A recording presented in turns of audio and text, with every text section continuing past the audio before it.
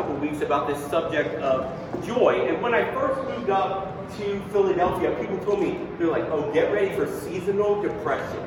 I'm like, what's seasonal depression? I moved up from Tennessee. It's sunny and warm all the time. I'm like, I've never heard of seasonal depression. You know, it goes from 60 in the fall to 40 in the winter, and then it goes back up to 110 degrees. And, you know, it's just always warm and sunny. And I was like, what's seasonal depression? And they said, it's going to get real dark, and it's going to get real cold, and you're going to feel like the world is over. And I'm like, that's not going to happen to me. And for the first couple of years, I was okay. But this year, I'm like, it's dark all the time. Like, I wake up when it's dark, I go into work, I get off of work, and I have like 3 hours of sunlight before it's 4 p.m., and then all of a sudden it's dark. And then I'm going to bed earlier because I'm like, well, it's just dark. There's nothing to do except sleep, I guess. And I'm like, I think this seasonal depression has hit me. This is a real thing.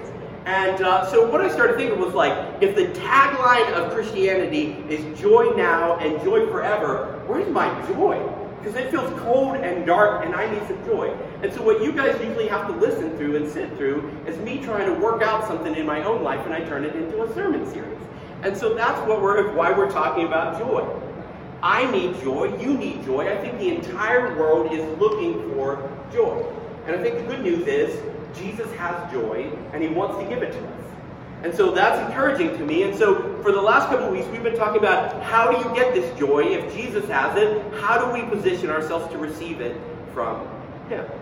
And we talked about in our first week, we find joy when we practice the ways of Jesus. Jesus says, if you abide in me, if you obey me, if you live and love like me, well, then you get to enjoy the love of my Father, and your joy will be full. And then last week, we talked about how we can find joy even in difficult things. It's easy to find joy in the good things like bacon, things like family, things like, for me, Star Wars. Star Wars brings me joy. As soon as the lightsaber comes on, I'm like, that's a joyful moment. But there's also joy in difficult things, and that's what we talked about last week. Because God is good and God is everywhere, he hides joy even in the painful, difficult, troubling things in our lives. And this week, we're going to talk about how joy is a byproduct of the Holy Spirit working in you and working through you. In Galatians 2, verses 22 through 26, it says, but the fruit of the Spirit is love, joy, peace, patience, kindness, goodness, faithfulness, gentleness, and self-control. Against such things there is no law. Those who belong to Christ Jesus have crucified the flesh with its passions and its desires. Since we live by the Spirit, let us keep in step with the Spirit. Let us not become conceited, provoking, and envying each other. So I said Galatians 2, I meant Galatians 5, verses 22 through 26. And so here what it says in this passage is that a fruit of the Spirit is love, joy, peace, and it continues on. A fruit or a result of the Spirit is joy. A byproduct of the Spirit in you and working through you is joy. Now, do you know what a byproduct is? I did a little bit of research, and there's mechanical byproducts in certain mechanical processes. They're trying to make something, and in the process of making that, they make a secondary thing. They make something else. There's chemical byproducts. In the process of making something chemically, you have a byproduct. For instance, when they're purifying sugar, molasses is a byproduct of that process. When they're making butter, buttermilk is a byproduct of that process to make butter. Has anyone ever had buttermilk? Yeah. Okay, it's terrible. It's awful. I don't know. Molasses is pretty bad too. My grandmother from Kentucky, she loved both of them, and I was like, these are terrible. Straw is a byproduct from grain. And just like these are byproducts, when the Spirit is working in you and through you, a byproduct is joy. So, before we start talking about how do we get the Spirit to work in us and through us, I think we need to ask 4 questions about the Holy Spirit. Because as one pastor I heard say, the Holy Spirit tends to be the forgotten God of the Trinity. We talk about God the Father, we talk about Jesus, God the Son, but we're like, the Holy Spirit's kind of in there, but we don't really always know where he is. So when we say the Holy Spirit or the Spirit, I think we have to ask 4 questions. Number 1, what is a spirit? That's kind of a weird thing. Like, at Halloween time, there's stores that go up, spirit of Halloween. It's like, what's a spirit? It's like a ghost. Like, what does that mean? What does the Bible mean when it talks about spirit? Well, I think even people far away from God, people who say they aren't religious at all, sometimes say this to me. They're like, I'm spiritual, but not religious. And what they mean by that is, there's something true on a deeper level beyond what I can see, feel, and touch that ends up influencing what I see, feel, and touch. They're like, it's not just things that I can hold on to, but there's something else in this world. There's something beyond that. The Bible would describe your spirit as your thoughts and your emotions and your will. It's who you are beyond just your body. Sometimes people say they have an out-of-body experience because who you are is more than just a body. C.S. Lewis said, you are a soul, you have a body. And so who you are is a spirit. You're a soul. There's a spiritual dimension that overlays everything we see in this world. It's a deeper reality that affects this reality. So what is the Holy Spirit? We have a soul, we have a spirit, but the Holy Spirit is a member of the Trinity. Now, we could spend the rest of the year talking about what is the Trinity. And when I was in seminary, we had classes that would go for semesters on what is the Trinity. And Christianity has debated and tried to explain what is the Trinity. The Trinity, for sake of time, we're just going to simplify it as there's three beings who live in community, and we call this Trinitarian community God. There's God the Father, God the Son, and God the Holy Spirit. Co-equal in value and worth. They are all fully God. How does that all work? How does that all fit together? We don't fully know. But we see all three of them at work throughout the Bible. In the beginning of the Bible, God says we should create God in our image, in the image of the Father, the Son, and the Spirit. When Jesus is baptized, beginning his ministry on earth, God the Father says, this is my Son in whom I am well pleased, and the Spirit descends, all three of them present. And when we baptize someone, and someone says, I'm becoming a follower of Jesus, I want to live and love like Jesus did, the New Testament tells us to baptize them in the name of the Father, the Son, and the Holy Spirit. And so the Holy Spirit is a member of the Trinity. The Holy Spirit is God. And the Holy Spirit in the Old Promise, in the Old Testament, would come and empower people for a certain amount of time. But in the New Promise, in the New Testament, the Holy Spirit comes and dwells inside of people. And so I think the next question we have to ask is, how do we get the Holy Spirit? If joy is a byproduct of the Holy Spirit, the Holy Spirit is God, like how do we get him to produce his byproduct in us? Over and over again in the New Testament, it says that as people became followers of Jesus Christ, as they submitted to his way, as they repented of their way and became believers in Jesus Christ, they received the Holy Spirit. The Apostle Paul in 1 Corinthians 6, verse 19, he says, don't you know that your bodies are temples of the Holy Spirit who is in you? When you become a follower of Jesus Christ, when you put your faith and trust in Jesus, the Holy Spirit dwells inside of you. God himself takes up residence in you. When I was a kid and my family started going to church, I remember that they would always yell at me that I shouldn't run in the sanctuary because that was God's house. And so, as a kid, I didn't grow up in church. I didn't know. We'd go in, and I'd be like, fun, start running around. They're like, you can't run here. This is a sacred place. I was like, oh, okay. But what Paul says is, our bodies are where God dwells. He doesn't dwell in the church house. He doesn't dwell in this storefront. He dwells in us when we become followers of Jesus Christ. And so finally, I think the last question we have to ask is, how does the Spirit work inside of us? What's some of the things that he does? Well, the Bible tells us that he advocates for us. Have you ever felt like no one's on your side? Everybody's against you? The Holy Spirit is for you. He advocates for you. He goes to God the Father and God the Son and he says, hey, have you checked that out? We should do something nice for him. Have you seen what he's going through? We need to help him. We need to come alongside him. It says that he prays for us when we don't know what to pray for. He guides us to make decisions and to encounter people. It says he gives us words to say when we don't know what to say. All these are the work of the Spirit. It says that he convicts us when we do something and we shouldn't have. So, quick background on the Holy Spirit. We could spend, if we had infinite amount of time, we could spend all of that talking about the Spirit. But for sake of time, those are the highlights we'll hit upon.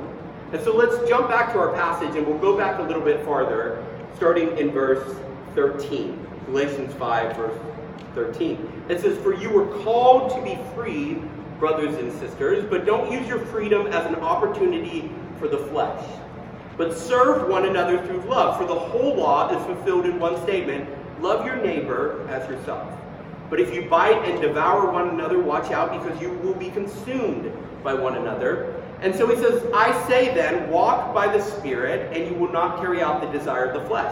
For the flesh desires what is against the Spirit, and the Spirit desires what is against the flesh. These two are opposed to each other, so that you don't do what you want. But if you're led by the Spirit, you're not under the law. Now the works of the flesh are obvious: sexual immorality, moral impurity, promiscuity, idolatry, sorcery, hatred, strife, jealousy, outbursts of anger, selfish ambition, dissensions, factions, envy, drunkenness, carousing, and anything similar to that." It's like, wow, you could have just said anything similar. You have to list everything. "I'm warning you about these things, as I warned you before, that those who practice such things will not inherit the kingdom of God." And then it goes into that passage that we saw at the beginning, where he says, okay, that's the fruits of the flesh. The fruits of the Spirit are love, joy, peace. So what does he mean when he says flesh? Because all of us have bones and muscles and tissues. Is that what he's talking about? No, how he's using the word flesh is in the sense that the whole human race is infected with a disease that the Bible calls sin. Racism, sexism, inequality, whatever you see in the world is like, this is an issue, this is something that's wrong. These are all byproducts of a deeper disease in the human heart. This disease of sin. We have this selfish, destructive tendency to do things that hurt ourselves and hurt others and hurt the world that we live in. And Jesus is the cure. Jesus came into the world in the form of a man to take all the evil, to take this disease upon himself, and to die in our place so that we might take his place in relationship with God. Now, he says here that, he says something interesting. He says, if we're actually walking in the Spirit, in verse 18, if you're led by the Spirit, you're not under the law. Something he was talking to the Galatians about was, hey, you don't have to keep all these rules from Judaism in order to be a follower of Jesus. But people kept coming and saying, you better keep these rules from Judaism. And what Paul was saying here was that if you're being led by the Spirit, you won't need rules because you'll be doing what's right.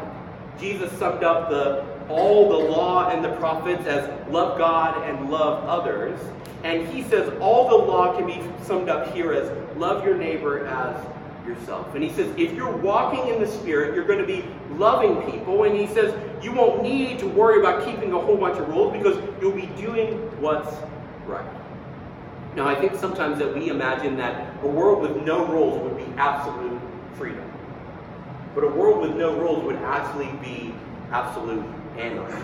Over and over again in the Bible, we see where people put self-limitations on their power, and that's actually a strength. We see God do this, where he takes on the form of a man and walks around as Jesus. He restrains his power and his glory, or otherwise it would overwhelm us.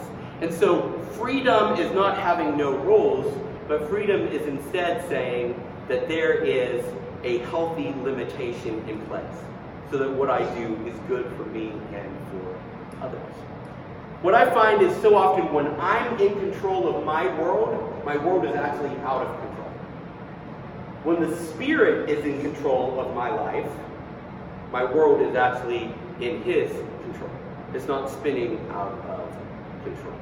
And that's what he begins to describe here. He says, if your flesh is in control, your world is going to be out of control.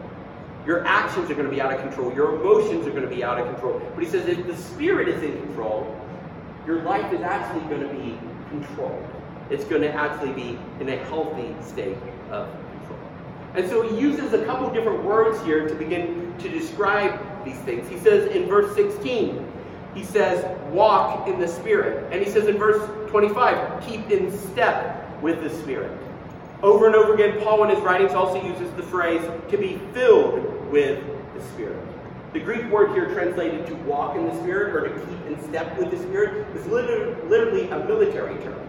It means to march with the people in front of you, to stay in step with those who are marching in front of you. And so literally what he's saying is, you need to march through your life marching behind the Spirit. Literally walking in the footprints of the Spirit. Letting the Spirit go before you so that you know where to step and what pace to keep and where to go. Walking in the Spirit is yielding to the Spirit's guidance and control in your life and saying, I'm not in control. Holy Spirit, you're in control. When we do that, it allows us to be empowered by the Spirit's strength. It allows us to have the strength and the power to live and love like Jesus. In Ephesians 5:18 it says, don't get drunk with wine. When you do that, it leads to reckless living, but instead be filled with the Spirit. Now, when you get drunk, nobody says, like, well, what you did when you were drunk doesn't count because you were drunk. Like, we won't blame it on you. We'll put the bottle of tequila on the stand. You know, they're like, you're responsible for what you did when you were drunk. It's still you, even though you've been influenced by the alcohol. And when we're controlled by the Spirit, it's not like all of a sudden I'm like, I'm now the Holy Spirit. You know, and like I become a completely different person. But it begins to influence the way that you talk to people and where you go and how you process things. It doesn't change who you are, but it influences who you are. The word translated spirit here is the word pneumo, which means breath or wind. And to be filled with the Spirit is really a sailing metaphor. It's this idea that you're a boat and you have a big sail, and the Spirit is actually filling your sails.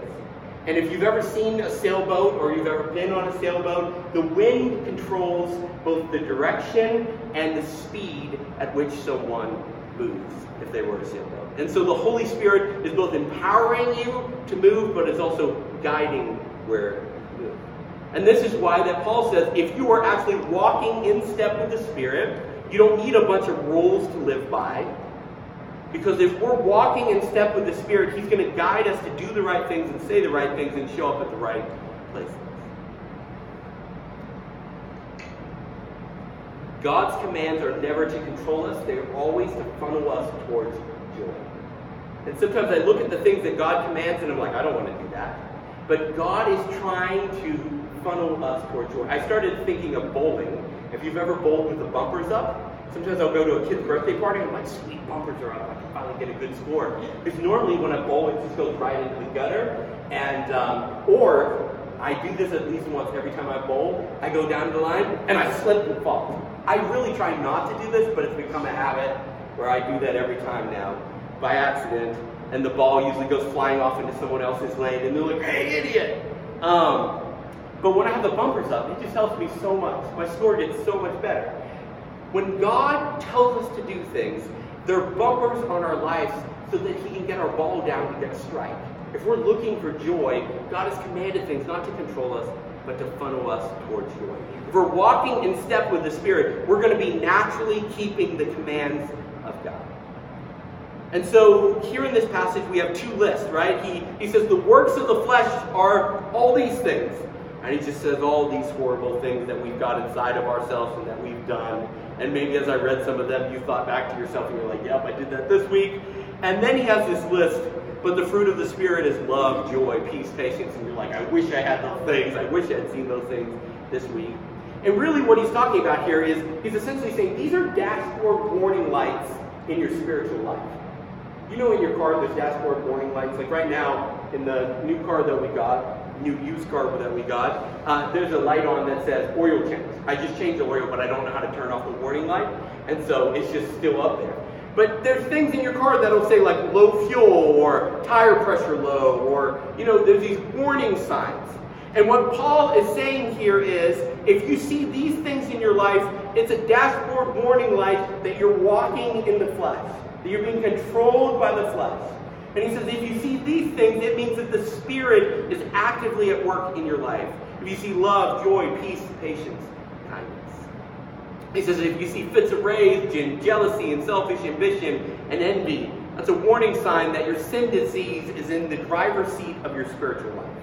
He says, but if you see your love growing and your joy and your patience and your self-control growing, that's a sign that the Spirit is in the driver's seat in your life.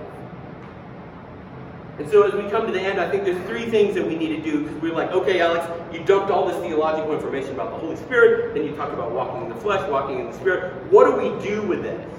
Well, I think first of all, if you don't have the Holy Spirit, you need to receive the Holy Spirit. Jesus invited everyone he encountered to become a student of the way that he lived and loved. He called it becoming his disciple. And he says, I want you to go everywhere and invite people to be my disciples. In Acts chapter 2, verses 38, Peter said, repent, and each of you be baptized in the name of Jesus Christ for the forgiveness of your sins, and you will receive the gift of the Holy Spirit. To repent means to change the way that you think and to head in a new direction. When you repent, you say, I've been doing things my way, but I think Jesus' way is actually the right. Jesus knows better than I do. And when you repent, Jesus will give you the Holy Spirit to empower you to live and love like he did. When you say, Jesus, I trust you.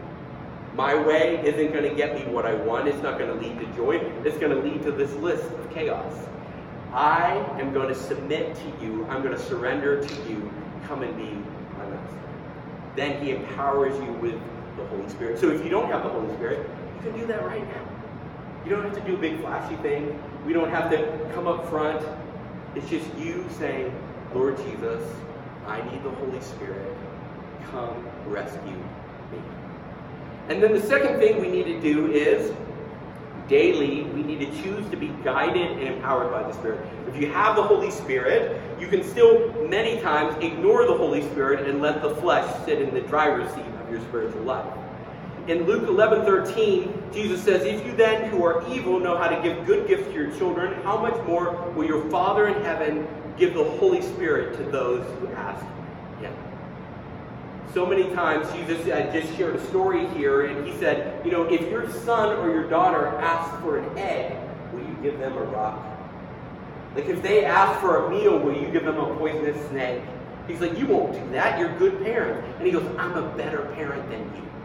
If you ask me, I'm going to give it to you. If you're asking to be guided and empowered by the Spirit, I'm going to do it. Too often, I wake up in the morning, and my first thing is like, I got to hit these tasks. I got to get going. Instead of stopping and saying, Jesus, will you fill me with your Holy Spirit? Today, will I be guided by your Holy Spirit? I want you to control my life today. I don't want to be in control. I don't want to control this situation or this person or what's going to happen. I want you to control it. So many times I want to be in control because if I'm in control, I'll get the praise when things go well. But you know what also happens if you're in control? You get the pressure when things don't go well. It's so much better to give that to the Holy Spirit and say, you're more powerful than me. You control things so much better than me.